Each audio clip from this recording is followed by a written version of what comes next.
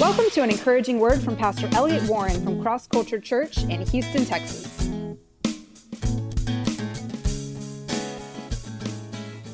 We're such creatures of habit. I realized when we lost electricity, I kept doing the same things I'd always done, even though they didn't work anymore.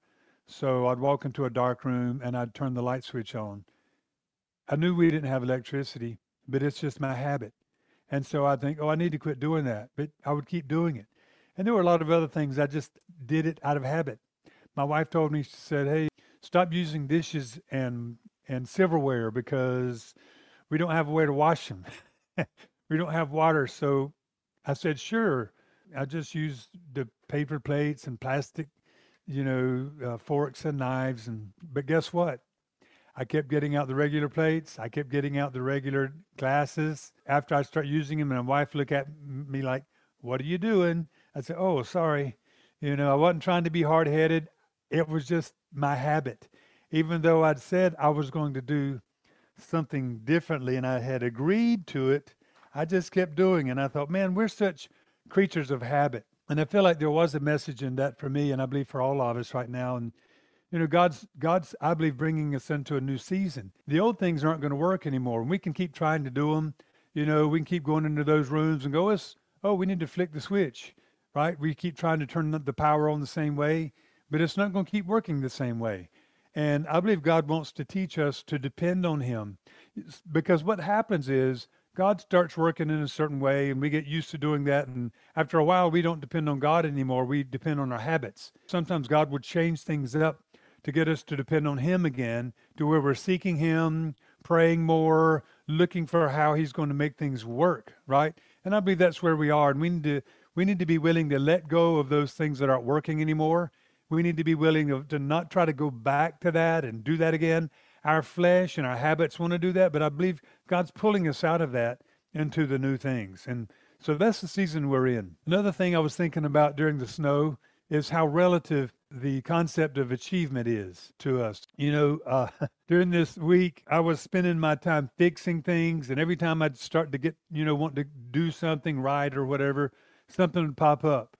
I'd have to go fix this, or I'd have to fix that. I'd have to do this, or I have to go help somebody do that. One thing after the other. So it seems like almost every time when I felt like I was getting ready to do something that was help me go forward with what I'm supposed to be doing in life, boom, here comes a problem. I sat back one day and I thought, wow, even though I didn't go forward like you'd normally think, I had a little bit of a sense of accomplishment just because we survived, We got through this issue that way. We got through this issue that way.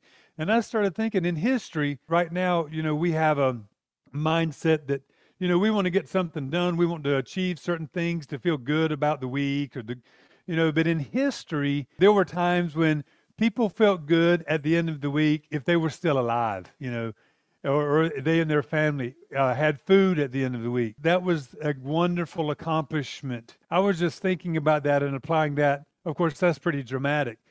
But I was thinking how we need to recognize the different seasons of God and not judge one season's accomplishments by the accomplishments of a different season. God's always doing something different. And you have to recognize what's God doing right now, not gauge your success based on standards that are not for right then. Don't base your achievement, your measure of achievement, based on some kind of preconceived notion. We always have to walk with the Lord and say, God, what am I supposed to be doing now? What's your role for me right now? And just be faithful with that. Don't judge yourself by what a season somebody else is in. Where are you right now? It's okay to be where you are. Just be faithful. Keep going forward. Keep trusting God. But that's the big question actually is, am I walking with the Lord and am I doing what I'm supposed to be doing right now? And find the blessing in that. Are you faithful with where you are right now? And I would encourage you, don't judge the next season by where you are right now. I believe God's got so many different things in store. And there's going to be a season of, I believe, of reaping in the kingdom, of bringing in the harvest, of seeing more and more people come to Christ. You can't, at that time, we're going to need to be engaged in different kinds of things. So I just wanted to say, don't judge your seasons by past seasons. Think about this. What was important last season may not be important in the season that's coming up, right? So just remember that. And lastly here, what about the message of the snow? I don't know that I have the message of what God was trying to say. I do believe there's a message in it, most likely. Snow is a symbol for cleansing. It's a symbol of a new beginning. I sure hope that it's a symbol that God's saying, I'm getting ready to clean out some things.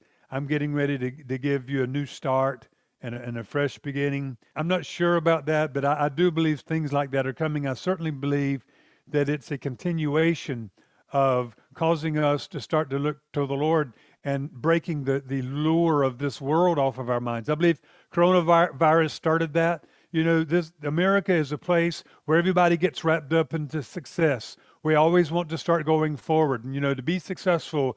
There's so much to do in this country, and to enjoy, to have pleasures, and those within themselves are not bad, but when we make them the object of our attention, and that's where we're running, and that's what we're thinking about every day, then it gets bad. So I believe God started to break that, and I believe that this storm was another part of that, where the excitement of life sort of gets broken.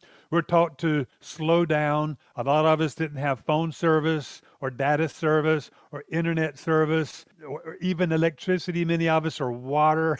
So you've got to slow down. I mean, and I recognized how on the inside of me there's something that just wants to go, go, go.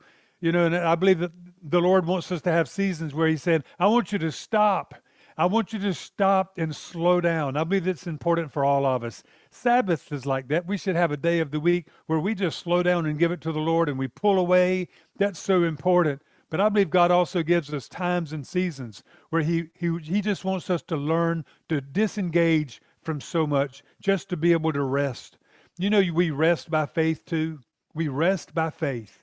We stop going forward by faith. We trust in God by faith with whatever we're doing in life and just saying, God, I'm going to just pull away and rest my soul. So anyway, I do believe that's one of the things that God was doing. I'm not sure what God was saying through the snow, but I certainly do hope that He was saying He's getting ready to clean some things out, and it's going. He's foretelling that there's going to be a new beginning somehow.